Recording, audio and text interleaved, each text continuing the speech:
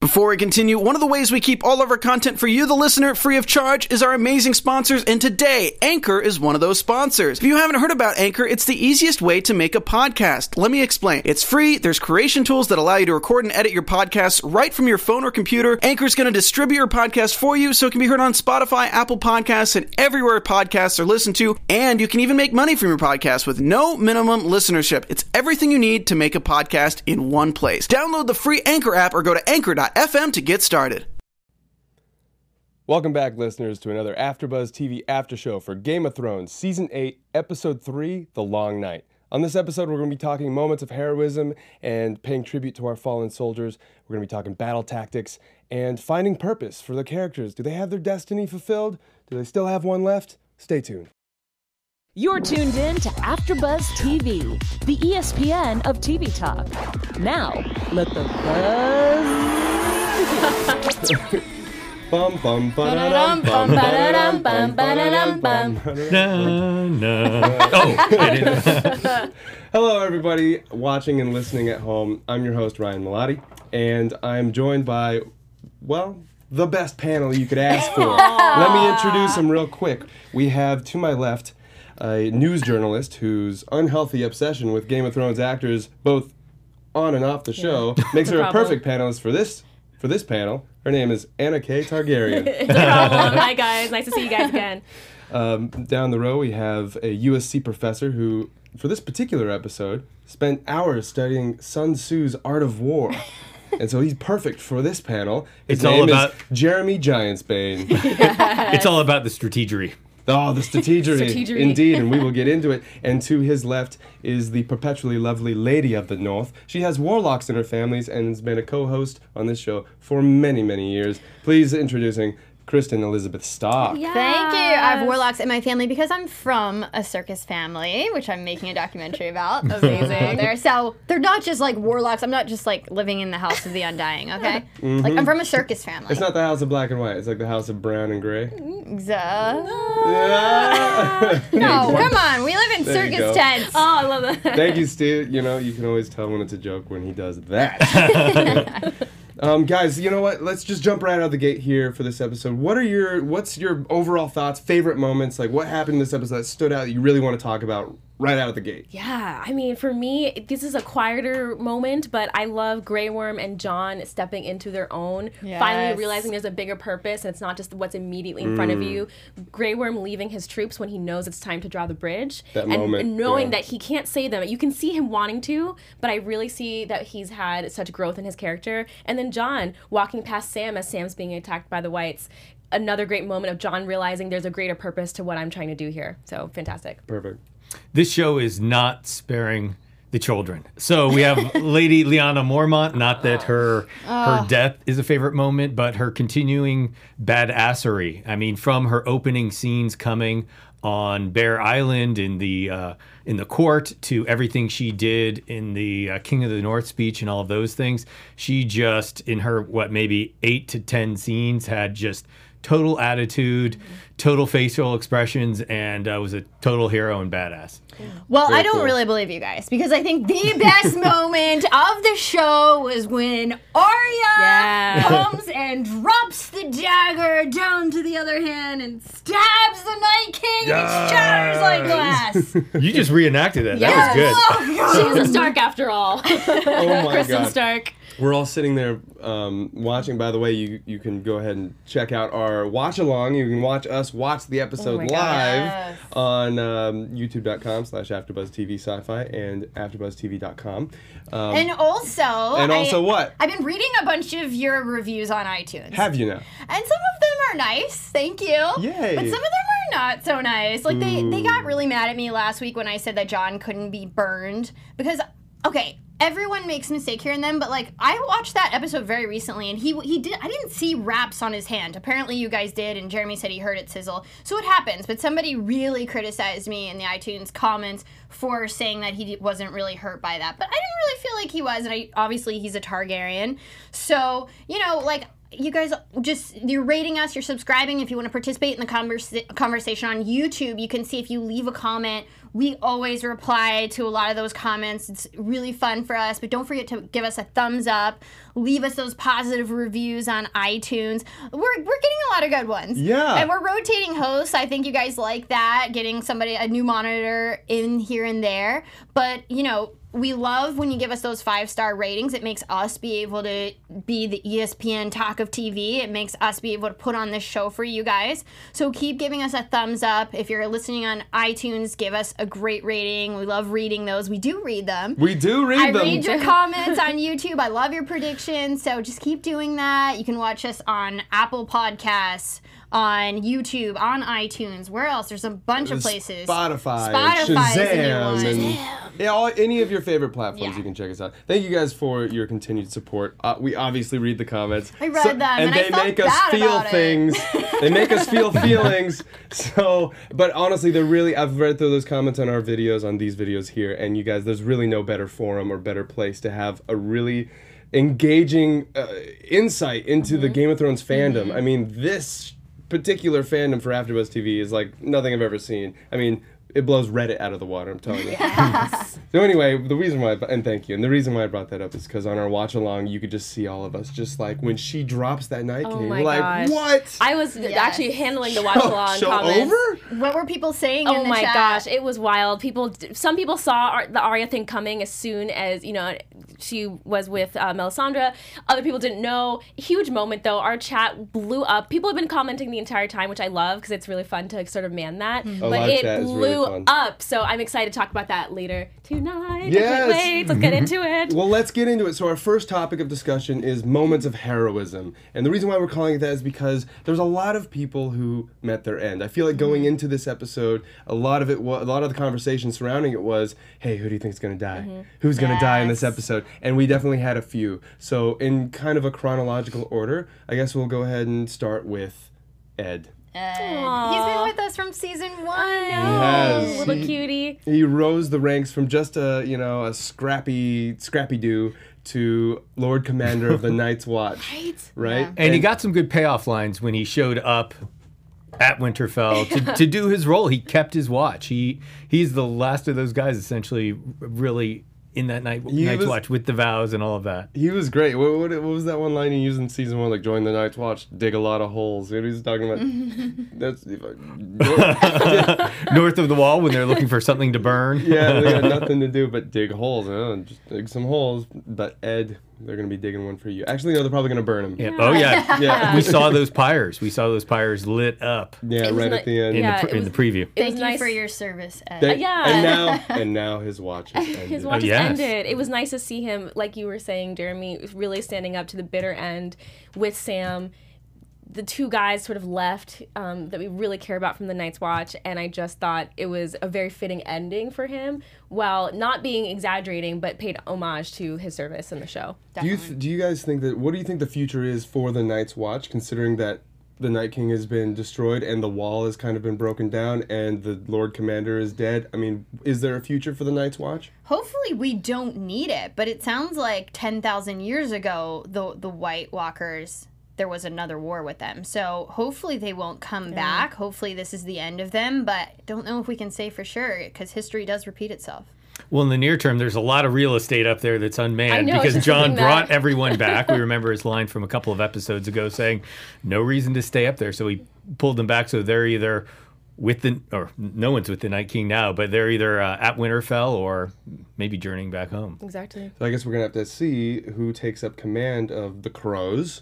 If there is going to If be there one. is that, I love though that we have had the wall because it's basically like I don't like our prison system in America and how they just all sit in cells and basically prisoners got to go to the wall and serve and they were taught skills that they wouldn't normally and they were made use of for a bigger purpose. And so I actually really liked that. So hopefully their new political structure involves something where, if you've committed a crime and you've been outlawed, there's somewhere for you to go. And Getting serve. topical. Awesome. Yes, and hopefully at this point their main purpose won't be to fight and kill wildlings. Exactly, right? but it's going to become folklore again, in the same way that the Night's Watch, they were like, okay, is there really an army of the dead? Is there, the White Walker? Is this mystery? So give it a certain amount of time, and you're going to have, little Jon Snows or whomever serving at the wall, believing that it was a folklore. So history is cyclical, exactly. Isn't it? Let's pay homage to our next heroine, one of the fan favorites, Miss Lady Mormont. Jeremy's favorite. Jeremy's favorite moment. That's weird, but that's a favorite moment of yours, Jeremy Dan. Well, it was a notable moment with a lot of action and great character work that's been built up. Just how tough as nails that little bear is, and now we might be looking at the end of that house. So it might not just be the end of her as a character. We're pretty sure we'll get what happened to Jorah, but it could be the end of that house as we know it. Yeah. I love the visual of this tiny little human taking on this giant. And I think that when you extrapolate that into life, and as I like to do with the show, it really doubles down on this idea of no contribution is too small to the greater good. And we all fell in love with her character for her feistiness, her sass, like everything about her. But in this moment, you really start to, I think you look inward and you think, okay, wow, like we all have some of her inside of all of us. Definitely. And like just when you thought she was going to go down, she pulls that dragon glass up and hits him in the eye with it. Like who saw that coming? I mean, she's literally being strangled. This little tiny girl probably doesn't lift a ton of weights, you know what I mean? I don't see her like working out in the gym. But she's got that heart, and she really took down a giant. Yeah. And I don't know if this was foreshadowing, but if you remember back to Battle of the Bastards, Jon essentially took the courtyard and took on Ramsay with a House of Mormont shield. So House of Mormont was the shield for that courtyard and defended it again. Now, do we know if that giant happened to be one, or is just a giant? Like, didn't look like one. I think it was just another giant. If you think you have an opinion on it, please leave us a comment. We'd love to read that. But yeah, it just goes to show that, it doesn't matter your size or stature, but it's your attitude and your tenacity and your willingness to take on the world that could make all the difference. Yeah, as opposed to when Joffrey was leading. I mean, he wouldn't fight down there like she would with her men. So it just showed how much she was willing to sacrifice and put on the line to be with her people. It really was a powerful moment. Let's pay tribute to the man who won't be coming back to us. He came back 7 times? I believe? My gosh. 6. 6? Yeah. 6 times, and he fell for the 7th. I guess I don't know. Well, the math is off. Beric Dondarrion. He was raised 6 times. This is his 7th death. 7th death. Okay. Unlucky number 7. Right. Yes. The 7-pointed star. 7-pointed star. But man, did he drag along his feet down those hills? We're like, oh yeah, Beric's done. Nope, here he comes. He's waddling through the gate, and dragging all of his legs. I don't even know how he made it through the door, but he did. Yeah, I know. He stopped for a second. He looked like he was holding them off. We were all like, oh, what a noble sacrifice. And then he burst through the door. Like, what? Oh, nope. He's still going. But he needed to. Well, we thought he was going to say maybe some last words or something, but he didn't. He just sacrificed himself for Arya. And what a moment of heroism. I mean, that. And it didn't even leave much to the imagination. Melisandre was standing right there saying, yeah, that was his purpose. It reminded me of the Willem Dafoe scene from Platoon, if you remember from Platoon, as he is running through the jungle, just getting hit by bullet after bullet, just like Beric was stabbed time after time, and just finally gives it up in that on the cross moment. Beric Dondarrion was almost martyred there in a way, but gave it up big time. I think the people, when they were stabbing, he might not have had any organs left from all of his wounds, so they might have been missing most of the vital organs. But give it up for him. He had a big moment and took out a lot.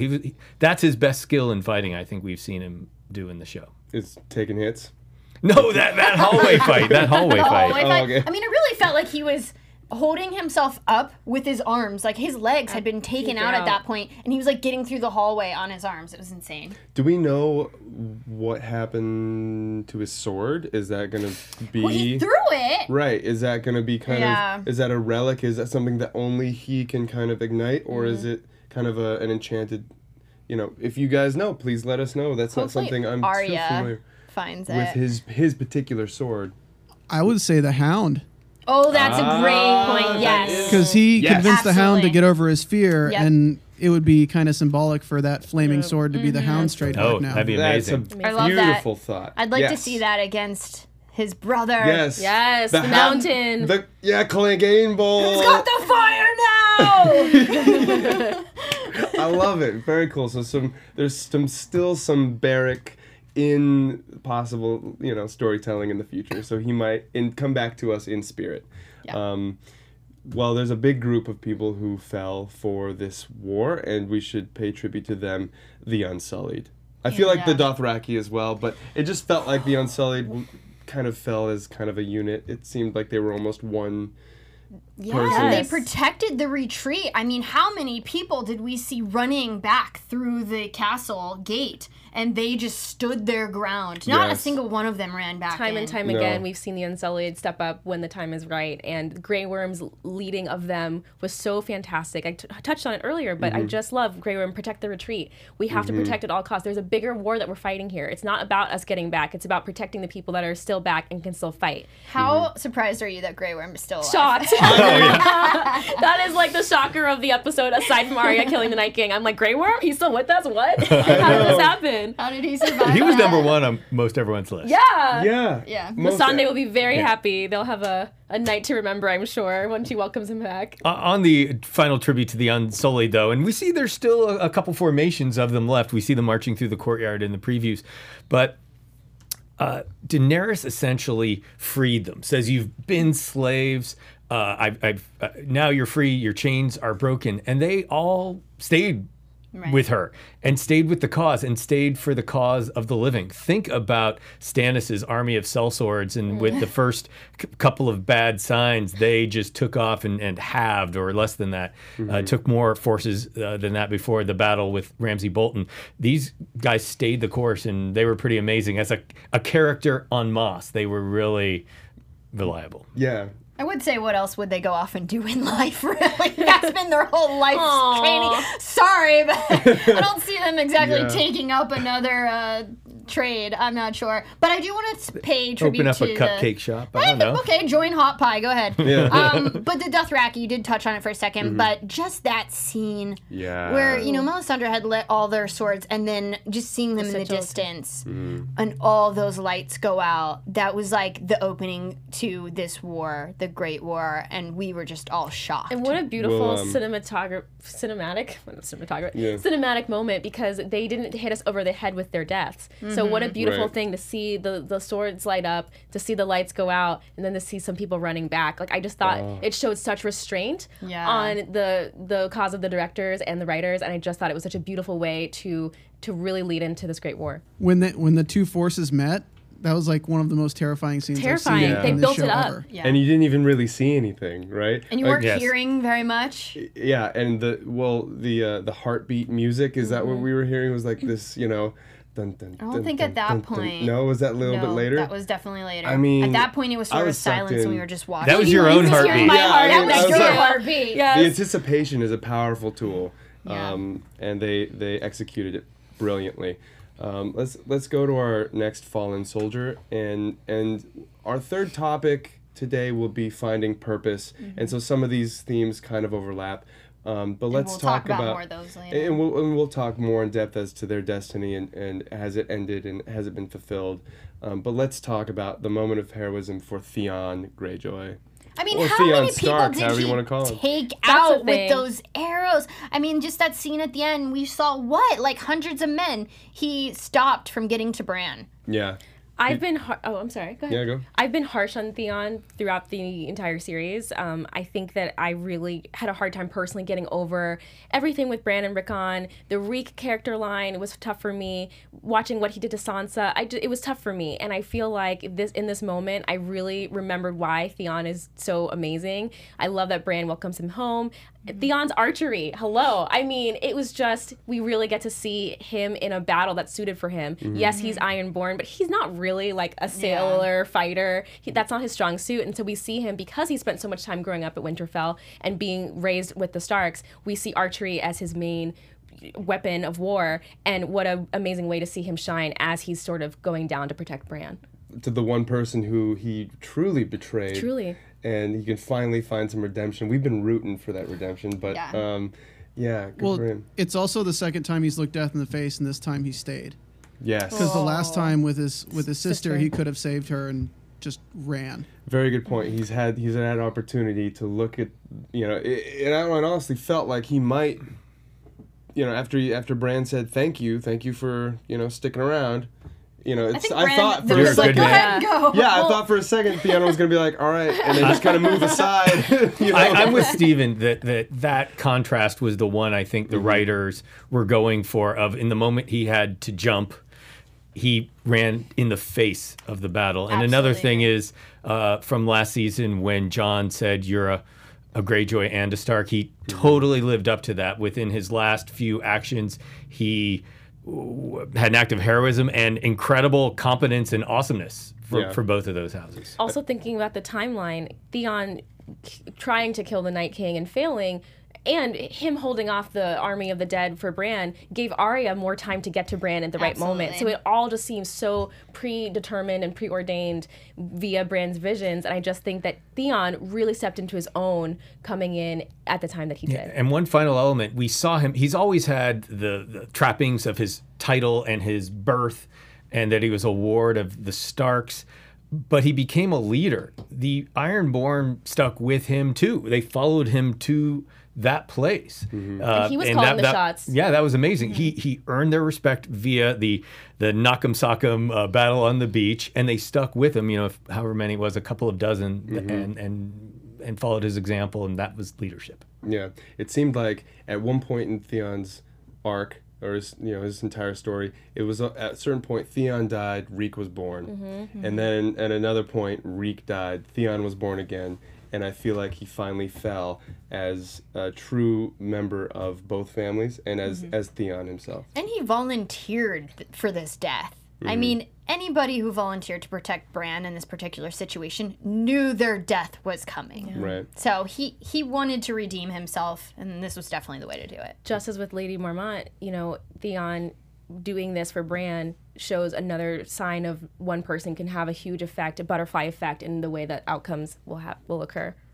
Definitely. Bran makes sure to remind people about that every chance he gets. Let's pay respects. Everything you've done brought you to this moment. Yeah. How many times? I kind of want to use that if I had a shot glass for every. For like whenever I do anything wrong, I get pulled over for speeding. You were meant to be here, and so was I.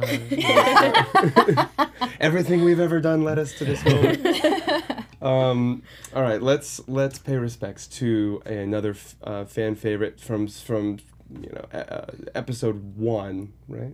No, Jorah Mormont. So. Maybe 2? 2 or 3. Season 1. Season 1. Season 1. Jorah Mormont. Yeah, when Dany arrived to the Dothraki, he was literally her first friend and her friend throughout. I mean, he's been her number one ally, so seeing him go down was obviously the hardest loss for me out of all the characters who we lost this episode. Yeah. Absolutely the hardest one. But I'm sure we all saw that coming. I mean, there was no one else really that would lay down their life like that for her. Yeah. Can you imagine anyone less cut out to be a spy, which is what he was in the first season? And this is him being his potential. Awesome.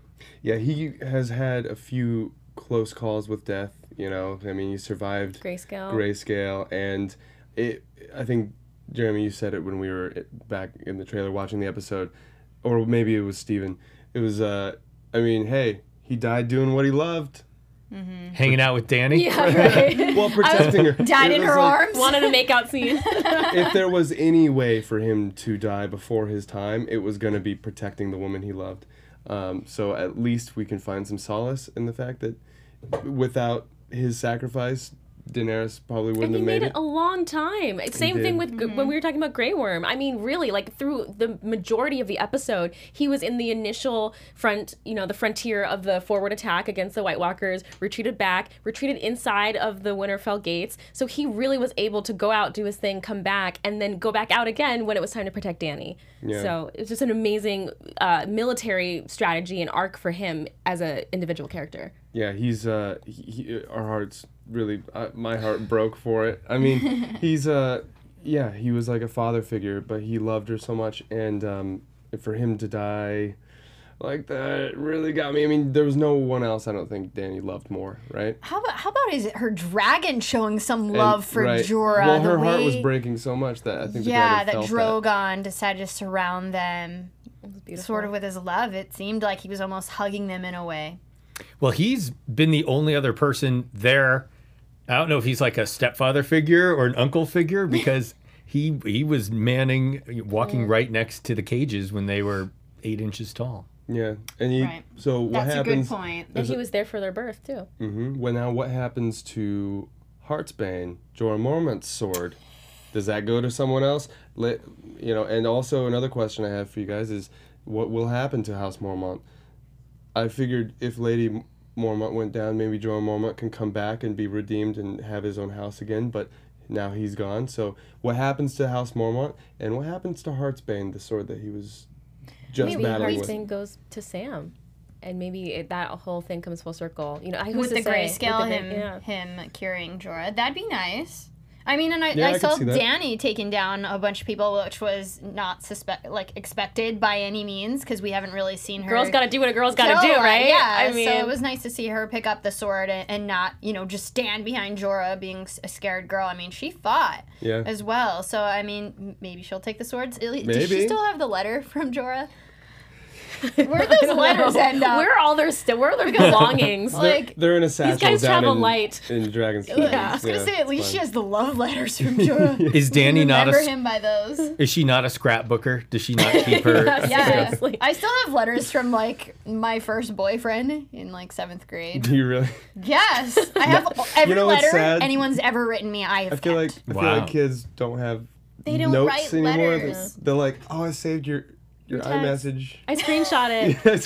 Until my phone was stolen and I didn't have an She iPhone. would be a good maester. You could be holding on. Yes. Oh, you have Citadel written all over you. Actually, I don't know. I feel like Kristen would make a good red woman.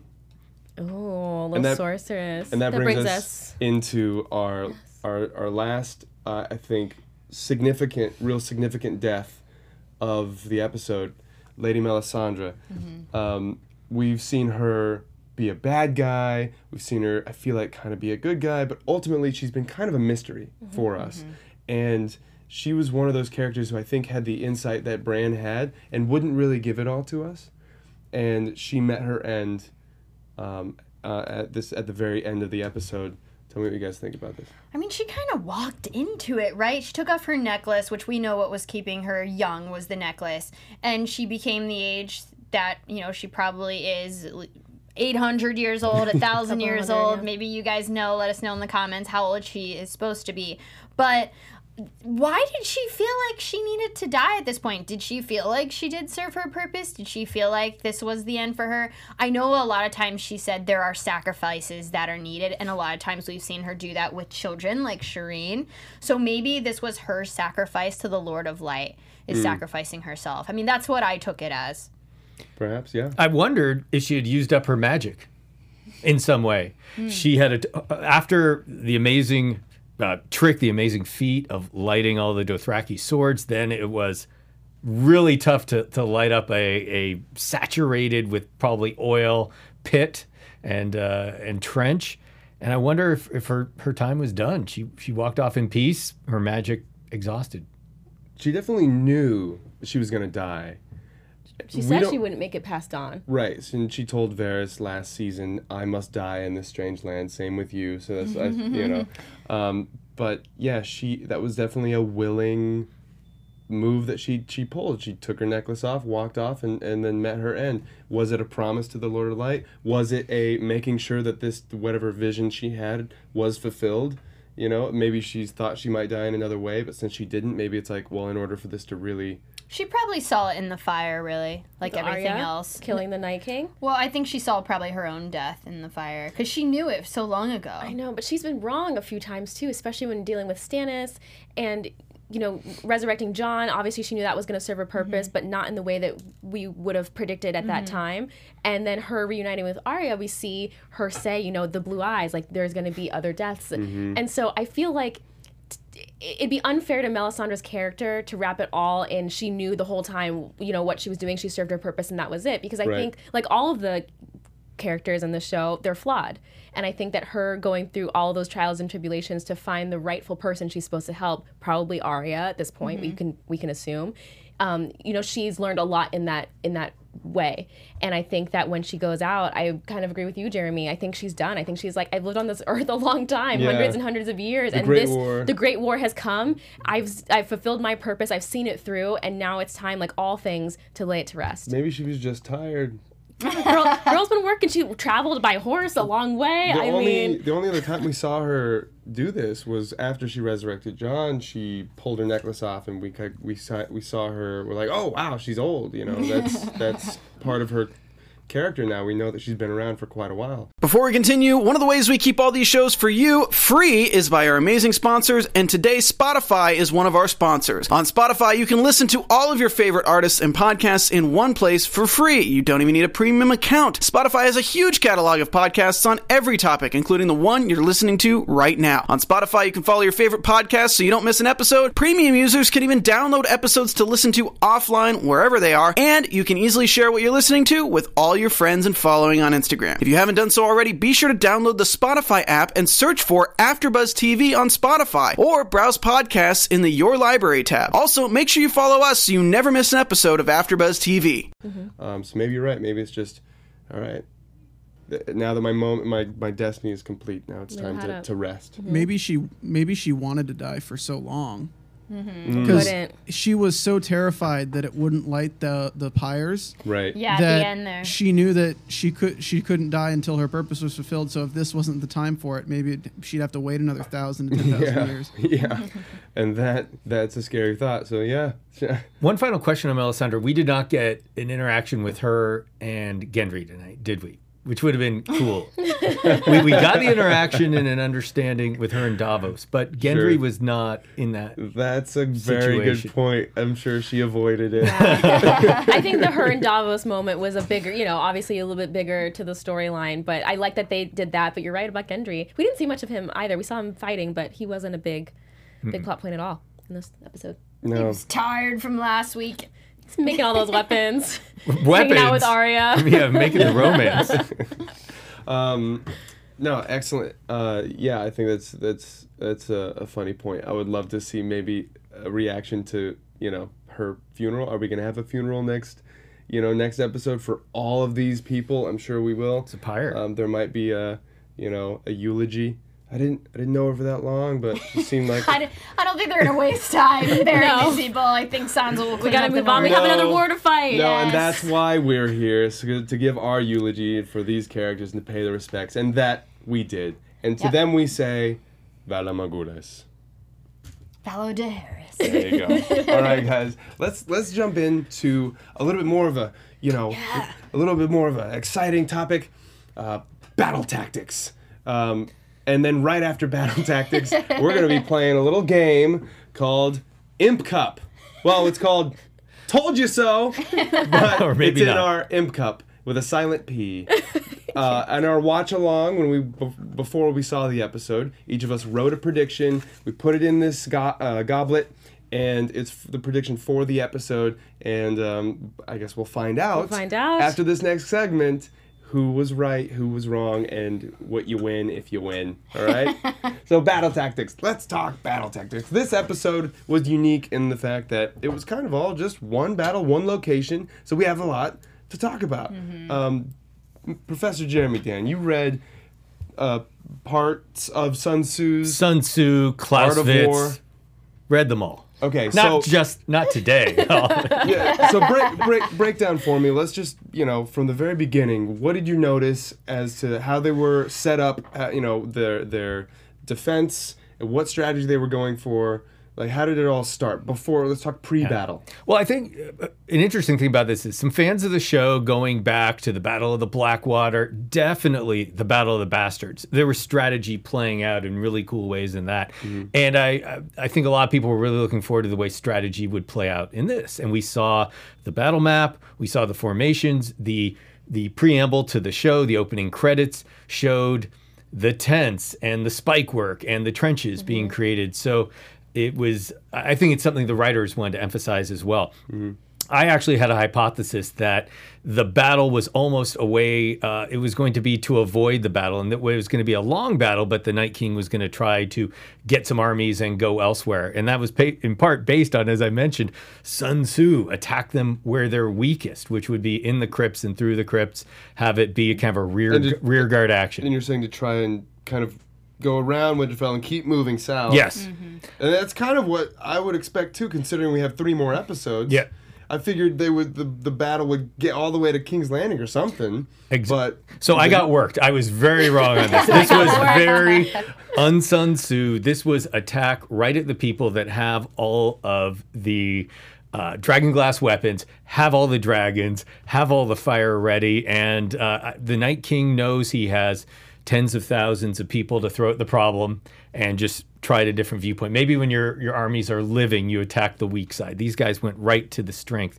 True. I think as we start with the battle, we're all getting excited about that Dothraki charge. I think most of the other soldiers would have been put to better use in and closer to Winterfell. But the Dothraki, I was worried about them. Then I thought they might actually make a difference when we saw the lighting of their swords. Yeah. We were going, cool. And we're like, they're going to do some work with those flaming swords. But they didn't do any work at all, did they? They all died. Yeah, all of a sudden it looked like they might have a new kind of secret weapon. They got, +3 on every roll if you're using D&D terms or whatever. But that surprise weapon, nothing worked there. They were eaten up just like Stannis' formation in the battle with Ramsay. It was a very similar shot to me, although it was at night. You just saw Stannis' formation getting dissolved by the riders of the House of Bolton.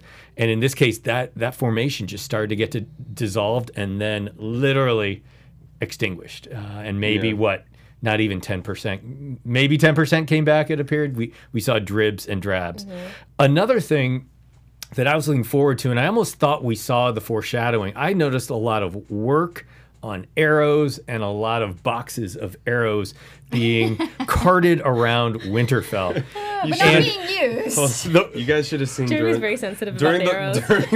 During the watch along. He was trying to This command guy was the like, troops. where's the arrows? He's like, knock, draw, loose. Like, where's the arrows? More arrows. Every like 10 minutes, you feel like, where's the archers? Where are the archers? That battle was made for dragon glass arrows. They had 25,000, 50,000 whites standing 50 yards away from the walls of Winterfell behind a pit that was flaming. They let them stand there for multiple minutes until the Night King got within range, got a little plan, and started the bridge across. Those things should have been raining down from, it would have been like shooting fish in the proverbial barrel.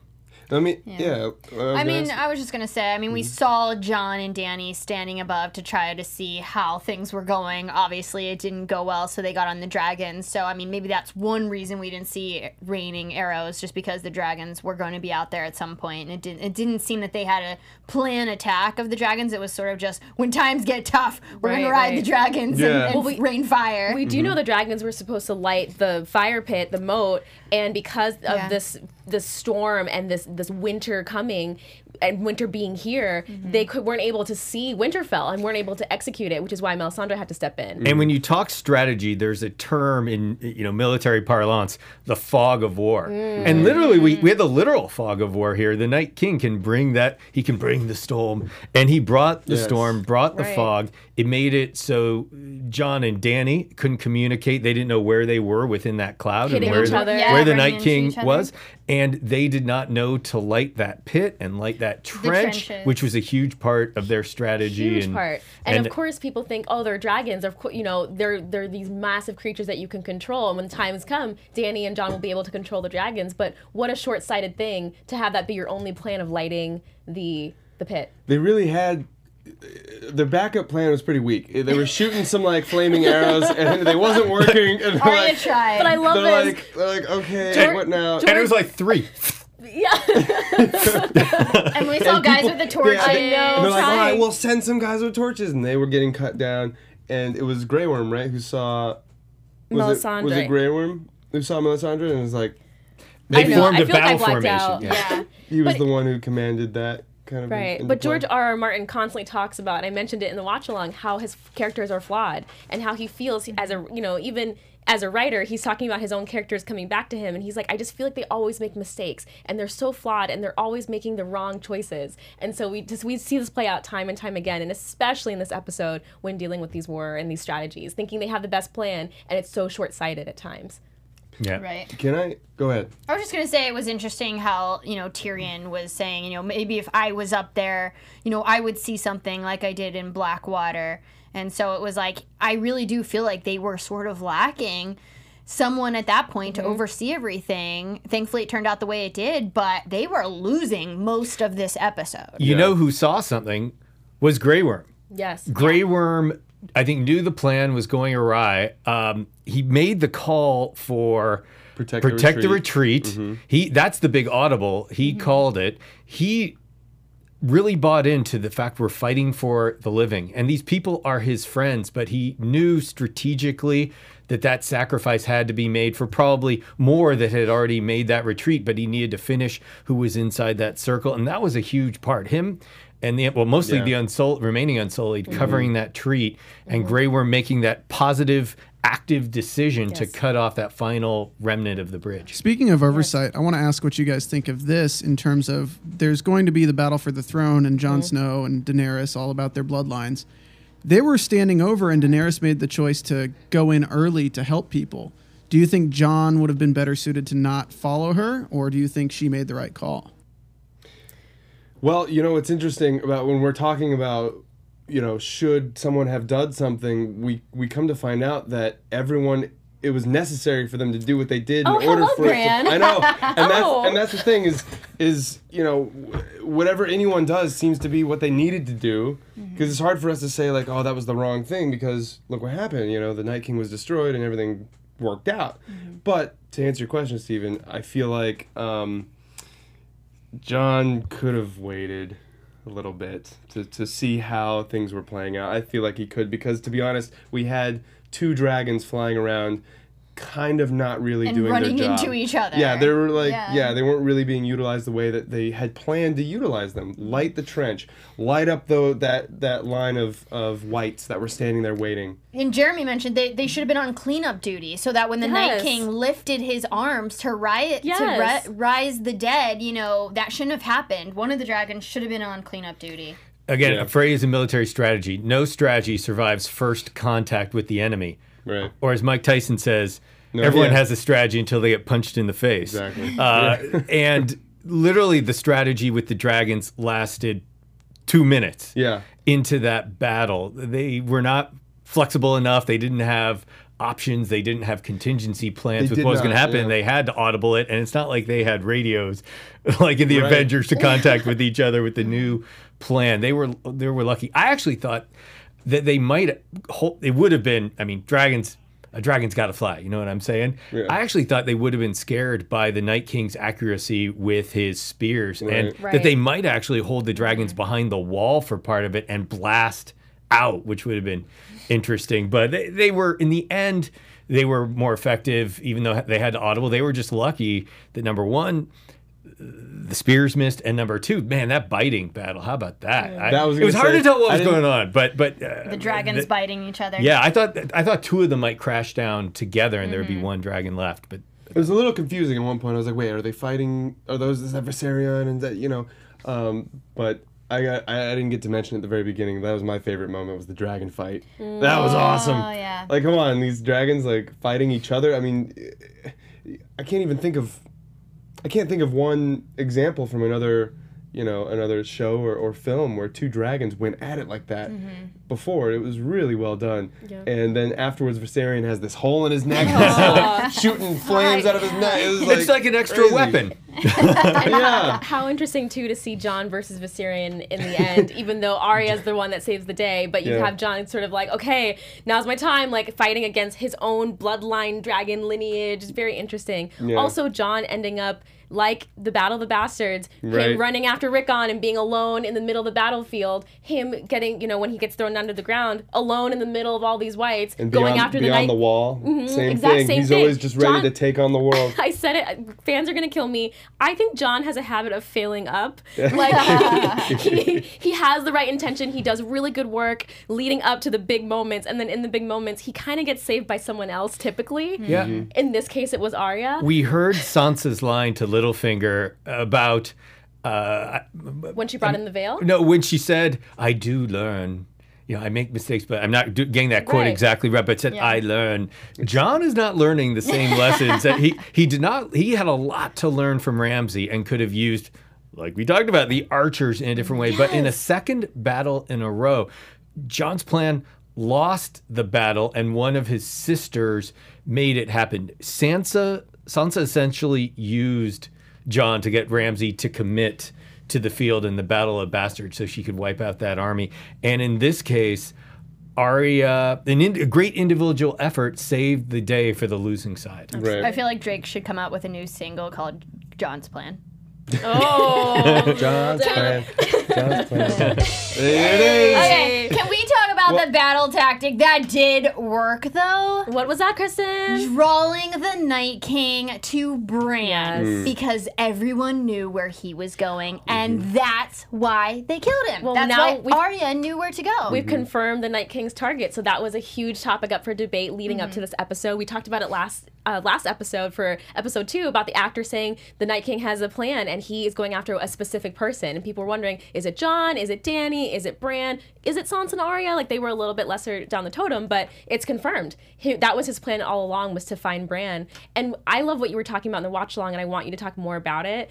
The Night King and his motivations and what he was doing, and why Bran, and did he want to wipe out the memories? Did he want to free himself? Because he was just a normal guy. We don't know what he was before, but he was just a guy who never asked to be the Night King. Yeah, I never mean, wanted I it. was really hoping that this episode, I know it was all a battle, but I was really hoping for a moment we could go back and see Bran's vision to see if this was originally a Targaryen. I mean, we saw him get, roasted by Drogon in this Right. episode, and he was A-okay. Yeah, he was fine. And maybe you can say it's because he was dead and he's not a Targaryen. People beat me up about that sign. They said he just adopted it from Children of the Forest and it was not a Targaryen symbol. But I don't know. I wanted to hear more about who this man was. Like you said, Anna Kay, that, he never wanted to do this. He was one of the original men. And talking about my time traveling Bran theory, which obviously, guys, it didn't come true. No. But we all thought that he was the one who convinced the Children of the Forest to change the original man, because he was like, I'm from the future, don't turn me, whenever Bran would go back to the original man. And a lot of people were saying Bran needed to fall. Going back to season 1, whenever he goes out of the tower, people were saying Bran needed to go back to that moment in time and die when he fell out of the tower, when Jaime pushed him out of the tower. kind of like a butterfly effect thing. Solution. Exactly, in order for the Night King not to happen. But none of that had to happen. But I really wanted to get some of his backstory, who this original man was, so that we could really care more about the Night King. I mean, it just seemed like such a side plot. We never really got to know this man. And I really wanted there to be more meaning behind his symbols, behind his motivations, agree. behind, his target being Bran. Do you think that's George R. R. Martin saying, hey, this is just something that I want to say for the books? Maybe, might because be. up until this point, the Night King has not been in the books. So maybe that's like, hey, read the next book if you want to know the story of the Night King, because I think that's something he will absolutely include in the books. I love that you mentioned Dany hitting him with the fire, because it contradicts what we've believed to be true this entire time, that he would be susceptible to that. So we're like, okay, Valyrian steel, okay, dragon glass and obsidian, okay, dragon fire and fire, and it's interesting that got proven wrong, but we didn't really get a deep understanding of why that was. Right. They asked the question, and Bran didn't know. He said, no one's ever tried that before. Remember when he's like, can you hit him with dragon fire? He's like, I don't know. He's been able to resist fire, But everyone thought Dragonfire so much more powerful, Yeah. so much hotter, and that will make a difference. It didn't. Maybe it's just an ability that ice beats fire in this Yeah. instance. Let me pose one final question to you guys in terms of the strategy. Obviously, you just mentioned a key part of the strategy was Bran by the weirwood tree in the Godswood, drawing him out. But he got there, and he immediately, eyes go back in the head, and he's obviously somewhere else. We yeah. saw him for about Yes. 30 seconds use his power to warg into Ravens and try to get some intel about where the Night King was. But he was in that mode the entire battle. I don't know, what was he doing? Where was he? Where was he in time? Where was he on the battlefield, so to speak, looking at other things? Do you guys have any thoughts? You know, we posed this question in the trailer. Where was Bran this time? What was he doing? He walked Jeremy into was some very ravens. concerned about arrows and where did Bran Where's go? Bran? Where's the arrows? Shoot some arrows. Bran, get a bow. Warg into somebody, Bran. Warg into somebody and shoot an arrow. Come on. Warg into an arrow, Bran. It's great. It's great. But I think I don't know. I think it's just, maybe it's as simple as Bran was just watching to make sure everything was playing out the way that he envisioned it, because he was sitting there in that seat waiting for the Night King to come. There really wasn't much else he could do. And he knew when he got there. He had already played the role he was supposed to play. He gave Arya his dagger. You know, he did the right things, and I think he was just kind of like, I'm gonna go check it out. I'm gonna go watch and Well, see if it's all Who good. wants to watch that? Oh my When god, he horror first show. wargs and you see his eyes go white, Mm-hmm. we then see all these crows. Well, we and- see the three-eyed raven first. So we Right. see the raven So and he's then the crows. probably the three-eyed Three-eyed raven. raven. In the middle of the crows, Mm-hmm. and then that's when we get to see where the Night King is and that he's riding Viserion. So I do think he was, the three-eyed raven, kind of watching everything and Mm-hmm. kind of tracking, because when the Night King does arrive at Bran immediately comes back. So he knew he was there. It's not like someone had to wake him up like we saw earlier in the seasons with Orell, and people had to yell Orell for him to come out of the warging. So Right. Bran knew what was at Bran releasing the ravens and calling the Night King to him? I feel like Steven's jumping on board. Yeah. Steven, you want to say something before I? Yeah, I think it's the mark that he left on Bran is active when he's using his power. I think he had to be in that mode so the Night King could track him. Yeah, Yeah, that's what I was saying. I absolutely feel like he agree. was drawing him closer to him so that Interesting. this plan could be executed. Yeah, absolutely. Yeah, it's great. I feel like most of Bran's involvement, like I said, happened over the past. Ever since he became the three-eyed raven and started doing things he was stacking dominoes, right? Stacking dominoes this whole time just so they could fall right where they lay. I feel like the only problem, maybe it wasn't a problem, but obviously Jon Snow didn't know that Bran was gonna be fine. I mean, we were all kind of thinking the most crucial thing is to kill the Night King, but then we saw Jon no, we gotta protect Bran because Bran is the ultimate weapon, right? He's the ultimate power. He's maybe the one we're all thinking there's some kind of thing about Bran that he can warg into the Night King, or he can go back in time and kill the Night King, or all this stuff. We're thinking it's some kind of crazy power that the Right. three-eyed raven has, but in reality he's just sitting there waiting for all the pieces to fall into place the way he set them up. I mean, we got to see a great moment for Jon. He was seeing Sam was in trouble, but he kept going. We saw Jaime was in trouble and Brienne was in trouble. There was a lot of these people who normally he would forego whatever he was doing and help them. He didn't. Bran was the most important thing. He couldn't get past Viserion, Yes.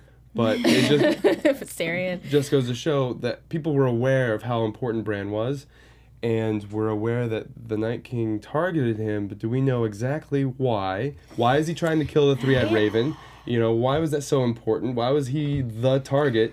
And yes. Yeah, no, that's I want it. to say too with Chris, I love what you were talking about with the Night King and going deeper. For me, I also want to know more about the relationship between Bran and everyone around him now. It's like we never had conversations. We talked about this last week. We never had conversations about how Bran revealed himself to be the three-eyed raven to everyone and why they believe him and trust him. It's like they have this visceral, guttural trust in Bran, but we never got the experience as fans and as viewers to really understand that dynamic and how much they do believe, because they don't. No Right. one really truly understands it, I don't think, besides Sam.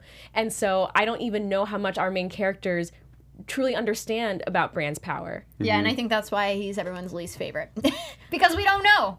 There hasn't been a lot of building and understanding and development of this. Yeah, I even feel like to other characters. Right. you walk up to Besides Bran, the Reed children, obviously, and everyone that was on that path with Bran, Yeah. but, you know. if you sit down next to Bran and be like, Bran, I gotta ask you a question. What's going on with you? Yeah, I can just feel like he's the guy who would be like, I don't want to talk. You know who There's did no that? time for this. Tyrion did Yeah. it. So maybe Yeah. Tyrion Yes. will have some reveal that is going to give him greater credibility for the end. I shouldn't use this term, but the end game in know. the final 3 episodes. Yeah. Great movie, by the way.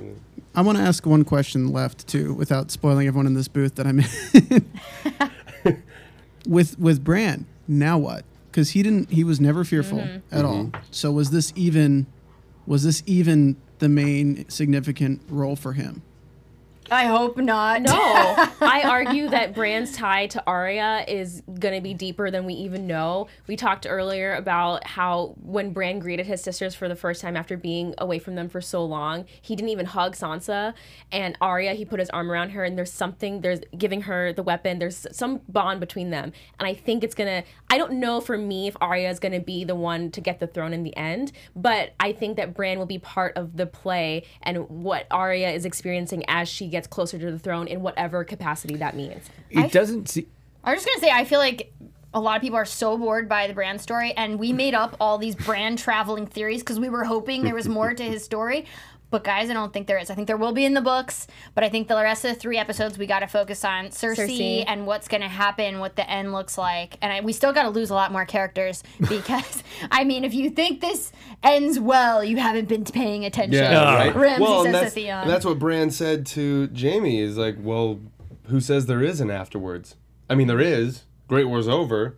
Jaime's alive. Bran's alive. What did Bran mean? Was he just saying it to keep Jaime on his toes? To be like, Yeah. hey man, don't get too comfortable. I'm not going to tell you the answers. Or is there really something even more epic? I mean, obviously there's a lot of show left, but is it as I guess it was in the post credit teaser for next episode, Daenerys has dubbed it the last war. We won the Great War.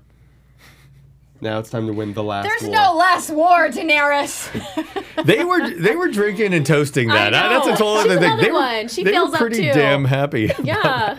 A final thing on Bran. We saw it with the Three-Eyed Raven, Max von Sydow, in his portrayal. There was no dread when he saw his imminent demise. It's almost like the Three-Eyed Raven can't have fear. So the Three-Eyed Raven, he knew the Night King was about to swing away at him, but we didn't see him cower away if in his astral plane projection, whatever you want to call it, and in the physical world. And Bran had no cowering either.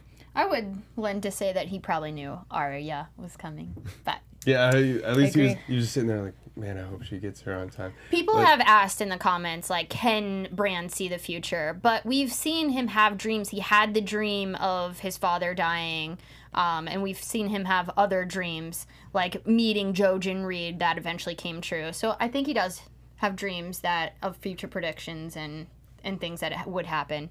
Speaking of predictions, Yes! let's The play. Cup! Let's play a game. And Is there a musical theme as we do this? Yes. there it is. Oh. Okay, everybody, ladies and gentlemen, the name of the game is Told Ya So. We are pulling predictions that we wrote at the beginning of the episode, before we watched the episode, what we predict would happen for that episode. For And this- so, Jeremy, without further ado, what's our first prediction?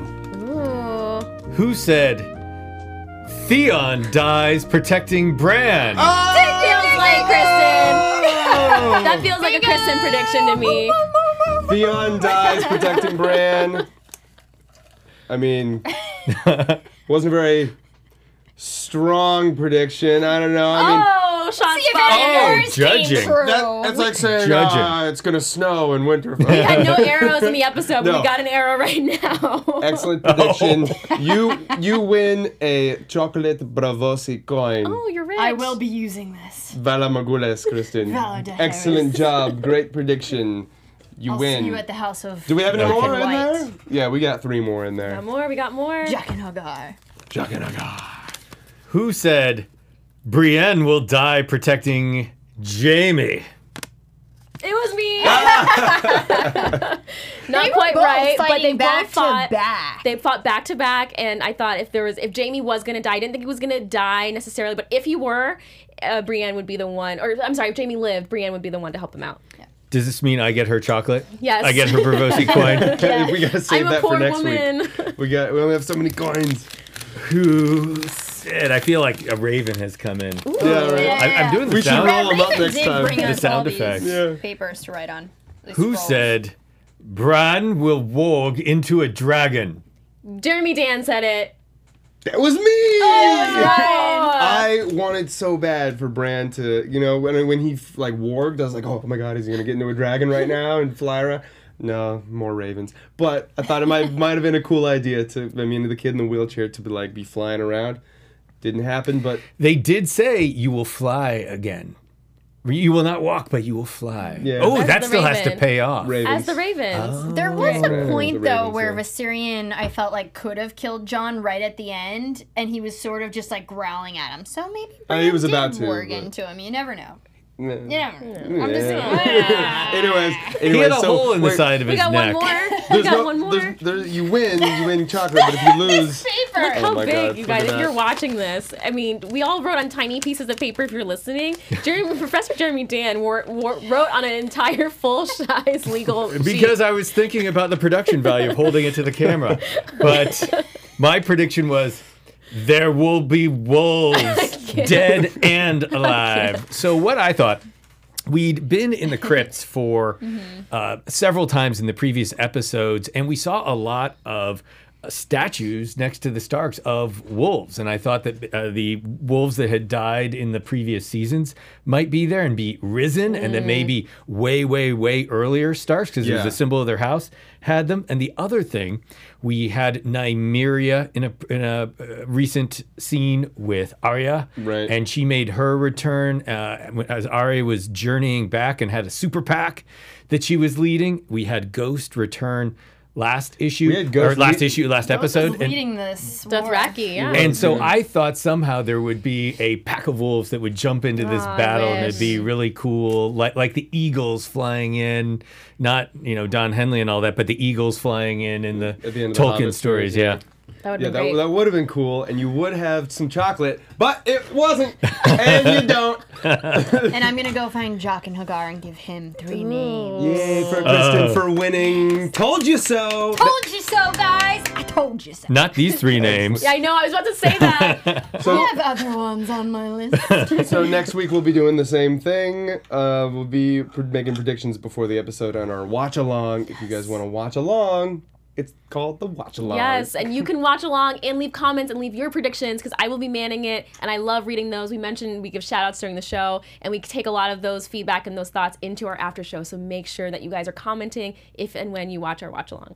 I'm predicting people toast the last war. You know what? And let's give a toast to our close to 1,000 people watching us live right now in Nice. YouTube. This is a cheers to you. We love you guys. Thank- Oh gosh, there are my notes. Such a wonderful fandom. Never again. Thank you guys. And if you're in, to everyone who's watching right now, if you just scroll over and just give us a quick thumbs up, we'd really appreciate that. Thank you guys for watching. You are our family, and we wouldn't have a show without you. So thank you so much. Let us move into our final topic of discussion. I love that. Which is so suiting and fitting to an episode like this where a lot of people's journeys are ending and we only have a few more episodes. Let's talk about finding purpose. Let's talk about the characters that, we've already kind of touched on Theon and Melisandre and their, what we would call destiny, I guess, and lack thereof, perhaps, in feeling like Sansa and Tyrion maybe didn't feel like they had a purpose in this show. Let's talk about the different characters. But we'll start off with, I think, the strongest one and the most, powerful of the episode, the MVP, so to speak, Miss Yes. Arya Stark. Yes. I want to ask you guys, was that her purpose? We saw Melisandre said, in your eyes, I see brown eyes, green eyes, and blue eyes. And she fulfilled that. She's got most of her names off the list, except for Cersei, I believe, is in the Mountain. Cersei in the Mountain. Is there anyone left on her list? And is her purpose been fulfilled other than that? And what's left for Arya and her destiny? Yeah. I'm still hoping that Jaime accidentally dies somehow, saving someone in this next war, and then Arya can wear his face Arya can wear Jaime's face to kill Cersei. I'm still hoping that's part of the plan and going to happen. That's going to be my imp cup. You mean that would just be a lovely scene? It would be very sentimental for you? Or it'd be cool? Both. I mean, like... Full circle. Yeah, I mean, there was the prediction that Cersei will die by her brother's hands, and so I'm just hoping that Arya, it's like a double whammy, you know? Arya gets to make the kill, and it's by Jaime, someone who Cersei would not suspect. And it was prophesized, right? That's what Exactly. That's what you're saying. That would be cool, but we would have to lose Jaime. It's gonna happen. Yeah, it's gonna happen. He's on my death pool, which we're gonna talk about next. Yeah, so after this we're talking death pool, so get ready. Jumping back to Arya, yeah. I just think what an amazing full circle, her training at the House of Black and White, Right. everything she's suffered through getting from King's Landing and finding her way home, dealing with her sister and the politics there at Winterfell, dealing with her relationship with the Hound and their journey and her being able to survive that. Arya coming through and realizing what I think, again, I love extrapolating to the bigger purpose and meaning in life and how the show represents life. But when Melisandre says the thing about the blue eyes, Arya realizing what she has to do, but I think it was always inside of her. And like a lot of us, we probably get scared at times it's scary to realize your true potential and to really step up for what you believe in and what you want. So to see her have that moment of, I know what I have to do. This is why I'm here. I'm not fighting the small fight. I'm fighting the big fight. And I'm worthy of fighting the big fight. I'm worthy of being someone who's going to make a major impact in this war. Mm-hmm. The full circle goes back even further than that because Melisandre parroted the same line as Syrio Forel of looking What do we death say in the to face. What do we say to death? Not today. Not today. Exactly. And that was That's all looked she in it. needed. That was like day one of her training. And yeah, it just completely came full circle there. Yeah, she always wanted to be a fighter. It was just in her nature, right? And all the time she's been doubted and put down and disregarded, and that girls don't fight, and that people thought she was dead, and for getting to the Red Wedding late and not being able to help Catelyn and Robb and the rest of her family and the Knights of the Vale. And I just what a moment for her to realize that this is who I am, and I'm bigger than even I thought. It was almost lost on her. I mean, being chased around by zombies for like half the episode, it seemed like she had kind of had her spirit broken. I mean, she's such a warrior, and this is the first time we've really seen her crack since maybe the Wraith and that the battle Waif. between what did I say? The Waif. The Waif. A Wraith is like a Wraith is- demon specter. Wraith, Yeah. Wraith, I is- wanna Wraith talk is in about- Halo. I don't like Wraith the is in Waif. Halo. I The want to Waif. talk about whenever Arya was talking to her father, Ned Stark, season 1, and he was like, you're going to grow up and you're going to marry a lord and you're going to wear, beautiful gowns and you're going to have children. And she said, that's not me. Yep. And, so she really, was her own trailblazer, and she had a different path, and she knew that from the beginning. And I think we finally got to see what that was. And she's always been my favorite character. Yeah. was amazing. No, absolutely. She beau- has. A Yeah. beautiful moment too is when Arya and Sansa are about to part, and I love that even Sansa doesn't doubt Arya.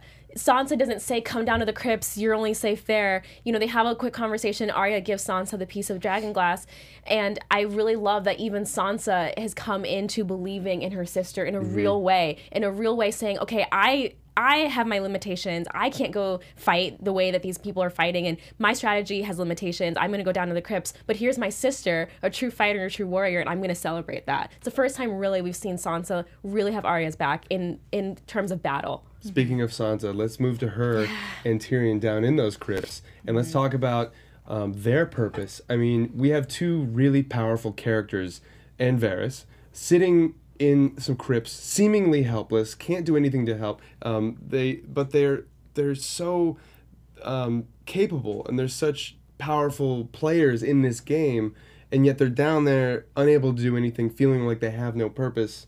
What is their purpose at this point in the game? I mean, they kind of were down there and they were like, we're down here with all these other people because we actually can't do anything up there.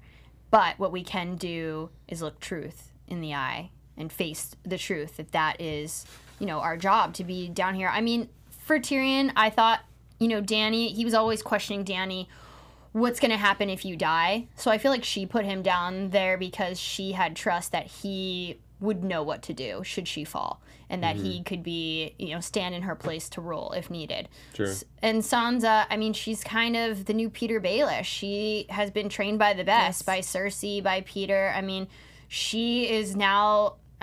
even though they're not together anymore, and they kind of talked about their marriage, which was cute, and that long stare and gaze at each other, and her talking about how they can't be together because of Dany, I don't think she's going to feel that way anymore. Sure. We talk about this a lot in some of our favorite characters, how sometimes their greatest strength is to know their greatest weakness. For me, this was a redeeming quality for Sansa.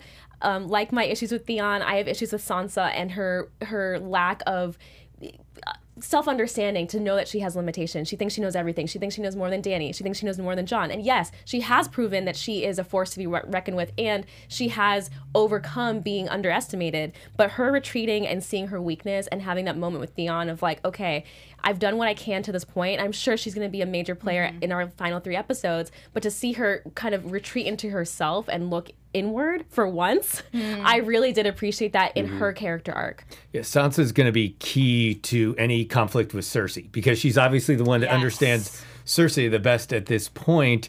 And I hope people listen to her. Yes, Jaime fooled. Tyrion fooled. Cersei, or excuse me, Dany fooled. And that's her purpose now. The one, as you were mentioning, has learned from a master and absorbed from more than one master. I was actually a little let down by their purpose in that crypt. I did find it was heartwarming, their moment behind the sarcophagus when they affirmed a respect and who knows, maybe even a love, or a love of a different kind for each other, and each had a piece of dragon glass and were ready to at least do what they could do. I actually thought we might see a purpose play out of cleverness because they are both so clever, and that we have Tyrion essentially won the dumb battle of Casterly Rock with his knowledge of the sewers. I thought maybe he would start asking her, he would see things no one could see and get the idea of, do you know about areas that we can escape through? And she might lead an escape with her knowledge of Winterfell then. I was saying, oh, they're behind this crypt. Maybe there's some secret passages that no one knows about. In the end, it was all a matter of timing. They were seconds away from dying. Right. It wasn't an unconventional kind of battle. These aren't people you're fighting. These aren't people you can intimidate or fool or scare. This is just death coming for you. There's really nothing, a witty man can do, to get out of those situations. And I think that's what they were feeling. And in that moment, who knows if it was like a foxhole love, but I really liked how they teased the idea of, Sansa said herself, you were the best of them. So, and he's like, oh, that was a terrifying thought. But, maybe they could. I think it's deeper than that. Well, they've been through a lot, and it's about mutual respect, and it's a pragmatic relationship. She's Lady of the North. He's still a Lannister, it's, and he's hand to the Queen. She's kind of hand to Jon in a way. I know. Yeah. I like what Kristen said about Littlefinger-esque, she's kind of the new Baelish. They can be the new power couple, and I kind of like it. What's interesting is Cersei, because of the loss of her family, is a strategist and ruthless and doesn't have the grounding still in love. We've seen with Sansa, with scenes with Theon and then with Tyrion, and she Jon actually too. has gained this hard side and this strategist side, but is melding it with a side of love. And I wonder if it's going to give her an ultimate strength. Yeah. I see a lot of conflict coming from this small scene in the catacombs because Missandei doesn't know what Jon told Daenerys, and now Missandei has it in her head that, oh, look at Tyrion and Sansa getting a little bit close together. Oh, if only Daenerys wasn't here anymore. Yeah. Yeah. Yeah. Yep, I saw that Betrayal too. may be coming. Yeah, she even Grey Worm said, hey, after this, let's get out of here. Yeah. Let's go to But the beach. Missandei was totally down. She was like, I'll leave Daenerys. That's cool. Let's go Missandei's run away gonna stand together. by her queen. Not. Yeah. Should we talk about the Hound protecting Arya? Yeah, let's talk about Clegane. He is overcome a lot. We still gotta see him do Clegane Bowl, and that's, I think, his purpose. But ultimately, we saw that he found a purpose in Arya and defending her like he had before, and I think that's a purpose that he discovered And he also discovered that he could try to build anew, with that church and that group of people who got slaughtered almost immediately. What's Clegane's purpose besides Clegane Bowl and besides being Arya's ward? Well, we saw him kind of retreat. And Definitely he does retreat. this Scared of fire. He does this every single battle. We saw it at Blackwater where he's like, screw the king, screw the people, I'm out of here. And he's always left. And it was Beric Dondarrion that was like, tell her it's not worth fighting for. And he saw Arya needing his help, and finally that pulled at his heartstrings, and he faced the fire, which he's been scared of his entire life. So it was nice to see him finally get out there and see his purpose and see that he was needed. Because I just feel like he hasn't ever felt that he's really been needed to have any sort of effect on an outcome. So it was nice to see that he really did. He protected Arya so she could get to the Night King. So he came in, he found his purpose right at the right time. Yeah, it's never a good feeling to feel used. Like, you're just there because, because I can swing a sword. That's really the only reason why I'm here. Ultimately, we had the living army, and the army was basically life versus death, but that wasn't enough for him. I know. He gave up. Death just coming. That's it. It's over. But to have hope gives purpose, I think it was the closest our Hound Clegane friend could get to expression of love. And I think for him, it was his way of saying, I choose life, I choose love, and I choose Arya. Yeah. That's going to be on a bumper sticker someday, watch. Life, love, and Arya Stark. Exactly. That's all you need in life. Great. Is there any other, before we get to our death pool? Well, that's what I'm so excited to talk about. Was there any other characters you guys wanted to touch upon? Anyone else who you think deserves kind of a little bit of a, moment in the spotlight? Well, Melisandre and Theon. They have similar arcs. They were responsible for deaths and not just moral failings, but evil in that world in a certain way with Shireen Baratheon and a ton of stuff.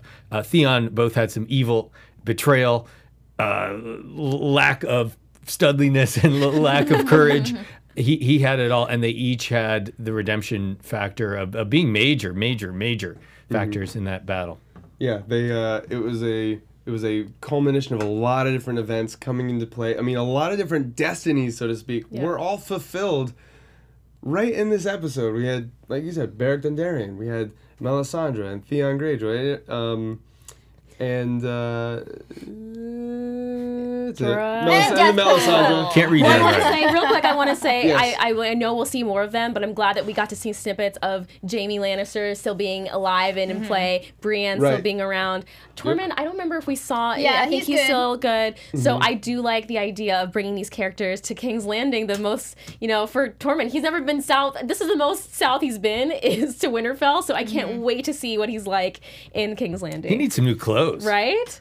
It should be interesting. And we'll get more of those interesting tidbits and snippets in our last segment called Predictions that we do at the end of every episode. But for now, which is kind of like somewhat of a prediction type game, we're going to do Death Pool. Death Pool. Yes. Now, a lot of people at home have been doing this, especially, throughout the series, but especially this last season because, hey, you're either going to live or you're going to die. There's only two options in this Game of Thrones series, right? So, Kristen, tell us about yours. My friend, Paul Kim, he has put together a mortality Game of Thrones, who you think is going to die. There may or may not have been money involved. But you had to pick, and we had up a picture of all the characters of the show that you could pick from. And then we basically, out of those characters, we picked 7 that we thought would die by the end of this season.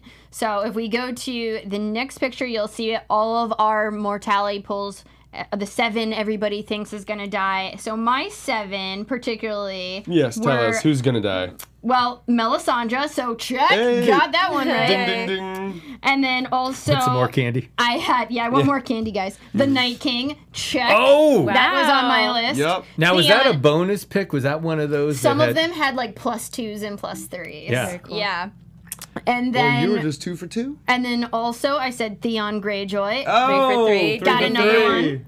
And then my other ones were sort of for like the rest of the season. So I say that the Mountain's gonna die at the hand of the Hound. Okay. So that one is hopefully coming up, the Clegane Ball. Mm-hmm. And then I say Jaime's gonna die, obviously because I want Arya to use his face to kill Cersei, who is also on my list. I mean, she has to die. Is she like the biggest episode, like the biggest enemy overall? I feel like she's the bigger enemy than the Night King, really. I mean, that's not what we wanted That's what to today think. proved, yeah. She is now. Yeah, she Yeah. is the last enemy standing. And so that's it. So, and Euron. I also predict that Euron. I mean, he's kind of with Cersei now, so he's just got to go. Yeah, he's got to So hopefully I win this thing. I'll let you You're guys know. on. You're on the list. Oh, I see what he did there. I can't. You like that? Yeah. All right. Okay. There it is. And I also have one with my friends. My friend Charlie put it together. Is basically, are they gonna listed all the characters? Are they dead? Are they alive by the end? And also he put in, will they turn into a white? Oh. That Now we was don't have really that. underplayed. So many Yeah. people were conjecturing for a while, who will we see turn and like actually maybe take action and kill someone that we care about? And everyone was dreading Hodor. And we saw yeah. Lyanna Yeah. Mormont, but just turned briefly, right? We didn't see her do anything. The most significant person we saw in battle was Dothraki Horseman #1, the guy that essentially the guy who has been at Daenerys's right hand, but has not spoken a line in English. That was the most prominent But they person were- we they were saw brought turned back. into a white. But They just kind of stood around. So we saw that when Jon Snow was surrounded Yeah. by these, they were just kind of standing there. And I think that the reason that was is because the Night King is kind of like a hive mind situation where he's actively kind of controlling what these whites do and don't do. And I think in that moment he was just really like, no, like, everyone just chill. I'm about to kill the three-eyed raven. No one mess this up. No one do Right. anything weird. And so his focus was on that. I'm definitely gonna have to watch it again to see if like Ed is in the mix Well, I or think one of those Maester people. But Luwin, the Maester of the Winterfell, I feel like he was risen from the crypts because it was a Maester. You could tell The by robe? what they were, the robe that they were wearing. So that's the only Maester that I know that was in the crypts of Winterfell. So pretty sure Maester Luwin was risen. All right, guys. yeah, check that out. For Jeremy and AK, I'm just going to give you a few names, okay? Because Kristen and I have already kind of done a death pool. But for this, I'm going to give you a few names, and you're going to tell me dead or alive by the end of the series, okay? And we're going to keep them recorded, and if you guys win, I'll get you some chocolate. Yeah. All right? All right. Gilly. Oh, dead. Alive. Okay. She's very Okay. resourceful. She's made it through a lot. I don't even She's think had the it'd be longest worth journey. it to kill her, really. I think she'll be. I think Sam has to lose everything. She's the Sam- mother. She's the Sam- mother of the Actually- new Night King. Yes. What? I mean, technically, it was Craster's children who Yes. became White Walkers, and she has the mother of the last Craster's child. So, very good point. Actually, Kristen, what do you think? Gilly, dead or alive? Yeah, she's alive. Okay. It's not worth killing her in the last. We've got 3 episodes left. We need to kill the most important characters and focus on their stories. Excellent. Moving on. Braun. Braun. Oh, I think he tough. lives. Kristen, alive for you? If Tyrion I lives, am- Bronn lives. They go together. Alive. Alive for Alive. AK? Okay, I'm going the other way. I am going to say dies because Saving he's the Tyrion. ultimate survivor, and if he does like a Theon move in some way, that would be pretty awesome. So, and also I need to get some points against you guys. He's not killing Tyrion, and I stand by that. I've been saying it since episode 1 of this season. I do not see Bronn killing Tyrion. No so way. All right, very good. And our last name, Gendry. Dead or alive? Alive.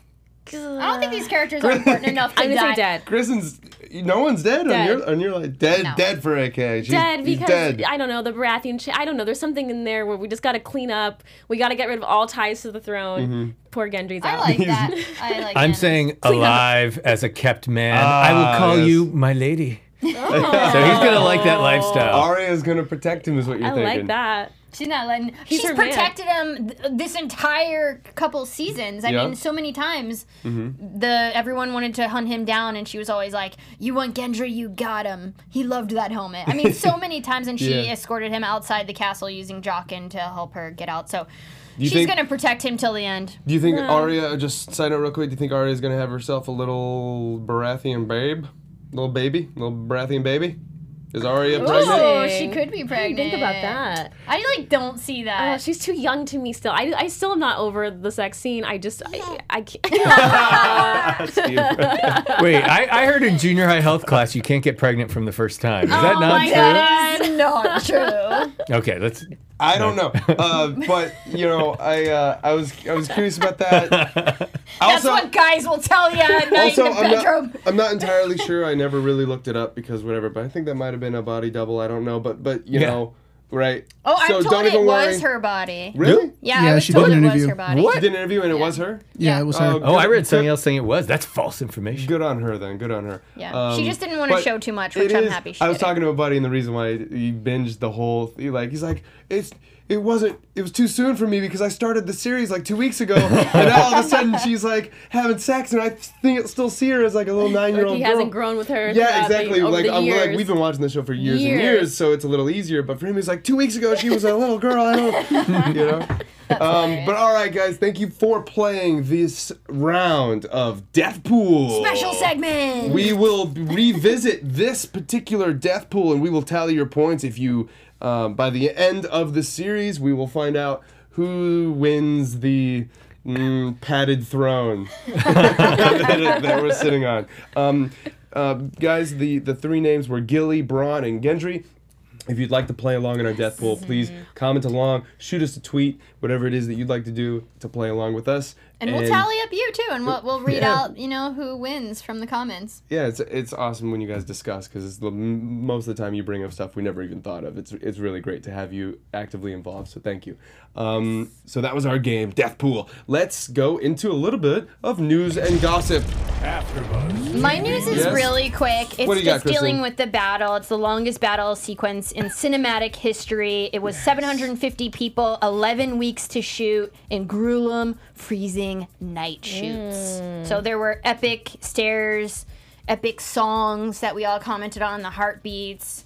I mean, it was just incredible. But they said it was awful shooting. 11 weeks. 11 weeks. They said they'd have to be up all night long. They'd go to sleep at like 5 a.m. and have to wake up by noon and be ready. But they said it came across in their faces and in their performance how like tired and exhausted they That's were. almost 3 months of just one battle sequence. Yeah. That's longer than what it takes to film most films. Yeah. Usually films you can get them done in a month and a half.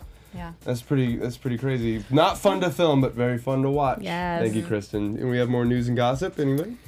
Jeremy? Yes. So the Game of Thrones prequel, we're all, very checking out the news items, seeing what's coming up in that. We have news that Naomi Watts, of course, has been cast. Cool. I saw one of the first places they'll be filming, and I believe this is a new place, but the Canary Islands Okay. in the Atlantic off the coast of Africa. Also in Harper's Bazaar, they're talking about other possible prequels, and that Max Bornstein, the screenwriter for Kong Skull Island and Godzilla, is in talks or in the works of maybe doing something. So might that be something that Some pulls more in battles some and epicness. some dragons Yeah. or something like that? Absolutely. And then Brian Helgeland, who won the Oscar for L.A. Confidential, but then won the Razzie for The Postman. He's also working on something. And Carly Rae is working with George R.R. Martin. She's a writer from The Leftovers and the show Mad Men. So Love Mad Men. what directions might that take? We'll see. Very All cool. right, Wow, for my- yeah, big eclectic mix of different cinematic backgrounds. A lot of drama, a lot of action. All the best stuff. Maybe a romantic comedy in there somewhere. I think. There you go. Why Exactly. not? Thank you, Jeremy. All right, Okay. for my music lovers out there, this is really exciting. So Columbia Records just released an album inspired by Game of Thrones. It came out on the 26th, and get this, it features all of the most major artists coming together. We've got Maren Morris, The Weeknd, Mumford & Sons, A$AP Rocky, The Lumineers, like all these different people. Wow. Ed Sheeran. Ed Sheeran. Is he in it? I don't see him on my list, but one could hope. He has been in the past. He Travis wasn't getting Scott. the love. Ty Dolla $ign. He had a song. He had one. And then Yeah. Florence and the Machines, right? They yeah, did so- the ending credits for episode 2. They season covered 8. the song Jenny of Old Stones, which we saw in the episode, and then it was sung by Florence and Machine during the end credits. So yeah, you guys can go on Apple, Spotify, iTunes. It's called For the Throne. Really amazing, cool mixture of all of these musical celebrities coming together for Game of Thrones. There's like 2 or 3 good songs on it. I'd say download the songs you like. 'Cause I listened to the whole thing. Did you really? It's more. Yeah, it's not the best. Oh, It's more about how epic the show is to bring in all these people, because you don't have this type of talent on one album typically. Yeah. And so it's just goes to show in its final run, season 8, Game of Thrones still having the power that it had season 1, and just being just this epic show that every single person wants to be part of in some way. I love Very the cool. Lumineers, so I'm definitely at least going to listen to that one. Yeah. I want to hear Podrick sing again. That's just me, though. He's going on He's still tour. alive. He's still alive. You might get it I want before it. the end of the I season. see it. I want it. I like it. I got it. Oh, yeah. All right. Thank you guys for the news. That's all exciting stuff. Before we wrap up, let's talk AfterBuzz TV predictions. Now, for AfterBuzz TV prediction.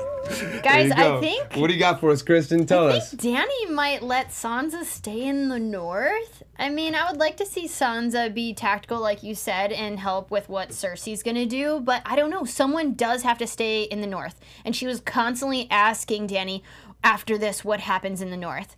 So, Danny might just give her what she wants, even though I think it would be nice to see her help with dealing with Cersei, because she's the only one that really knows what's going on and can predict Cersei. Basically, don't believe Cersei, but I don't think there's going to be any more correspondence happening. I don't think there's going to be any more truce. I think they're just going to go down there and rip her out of her throne. Roots and stem, Root Danny and says. stem. Stem. There you go. So, yeah, and Cersei's death is coming. I want to see Clegane. I think Euron, he's going to hopefully die. And so is Jaime. But you think Sansa will stay and rule in the north? I think she's staying in the north. Somebody has to. We've got a lot of cleanup to do. Okay. Wait, Kristen, Good you prediction. don't even think Sansa's gonna go to King's Landing for this other war? You think she's gonna stay, or she's gonna go and then go back? I don't know. It's just Wow. someone's got to It's stay. interesting. She was so focused about what's going to happen in the north. I'd love to see her She go. hates Cersei and she wants revenge, and I she thinks that she know. deserves power. You think Danny tries to leave John there? John's not staying. No. If anyone stays, it'll be Sansa. Yeah. No one's staying. Somebody has to stay, guys. No She one's needs staying. another Like, dragon Bran will flyer. stay. Yeah, he's like, oh, I'm not Dario Naharis. You can't just leave me behind. like There that." has to be a Stark in the north. It's true. Bran. I well, guess. Bran's not really Bran. You guys I don't know. think we need him anymore. King's Landing doesn't have ramps. Oh. They don't. I'm just going to ride over that one. Yeah, same. J-Dan, predictions. Jeremy, what you got for So us? it doesn't work if you say Grey Worm's gonna die. That's the most used up prediction ever. Which, by the way, he defied that logic Yeah. today. He did. It's interesting, this whole root and stem thing. Who do they have left? It'll be interesting to do the count of the armies. But we're out of the realm of magic, it appears, of the Night King coming down and of Melisandre and her magic being expressed. And it's back into the world of politics, which was such a big part for so much of the show. And now we're back to the realms of betrayal. And I'm wondering if some people were lining up and getting ready to battle because that enemy was coming on. But you guys know in the preseason show, I made a prediction that within Danny's inner circle, there was a betrayer. And maybe I'll restate that as my prediction. Can I recycle one? Say it. Let's hear it. I think Missandei might be a betrayer. Everything has been too easy along the way with her, between her and Danny, and I think there were some events like the evacuation of Casterly Rock and the perfect position of the Euron Greyjoy fleet to take out the leadership of Dorne, etc. So I think that betrayal could be revealed soon. Okay, hesitantly predicted. Jeremy Dan, Miss Sunday's a betrayer. Kristen Bold. It's a bold move, Cotton. We'll see how it plays out. Kristen predicting that Sansa will rule the North and Well, AK. not maybe rule, but stay there and get things in order. Okay. Stay Sansa's behind. bringing her butt to King's Landing. There's no way this girl. She's backpedaling a little bit. No. There's no way this girl is going to miss out on one of the greatest wars of our time, aside from obviously the Long Night and this war. But And she knows Sansa Cersei. knows Cersei in a way that no one else does, and this is the time that everyone should be listening to Sansa, including Dany. I think we're going to see another. Even though in the preview scene we see Dany, raising her goblet and saying we're going to have this war with Cersei, I do believe. I know where's the pimp cup? The imp cup. Imp cup. The imp cup. Silent P. Silent P. Raise it up. I think that this is the time where Dany, if she's smart, will depend on the people that know Cersei the best. That would be Sansa, Jaime, and Tyrion. To that point, I do think that Jaime will die at the hands of Cersei. A little different than Kristen. Kristen's saying it's going to be Arya. I think it's going to be Cersei. I think we're going to really see what it means to have Cersei have no children and have no... The only thing ruling Cersei is power. And So Jaime's dead.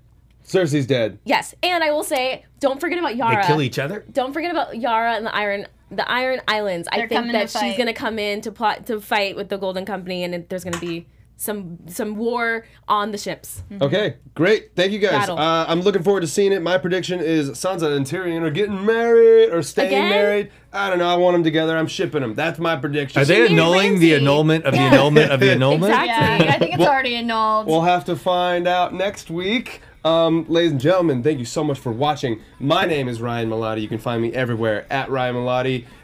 To my left. Hi guys, I'm Anna Kay. Thanks for being here. Stay in our live chat throughout. We'll be reading comments. You guys can find me on Instagram at Anna K. Thomas. Jeremy. I'm Jeremy Dan. I am hiding. I'm Kristen find him on Elizabeth campus. Snyder, and you can follow me at Cinematic Escape. Always a pleasure speaking with you guys. Can't wait to read your comments. Escape. Thank you so much for joining here at the AfterBuzz TV studios for Game of Thrones Season 8, Episode 3, The Long Night. Ladies and gentlemen, we'll see you next week. Vala Magules. Valor de Harris. Our founder, Kevin Undergaro, and me, Maria Menounos, would like to thank you for tuning in to AfterBuzz TV. Remember, we're not just the first, we're the biggest in the world, and we're the only destination for all your favorite TV shows. Whatever you crave, we've got it. So go to AfterBuzzTV.com and check out our lineup. Buzz you later. The views expressed herein are those of the hosts only and do not necessarily reflect the views of AfterBuzz TV or its owners or principals.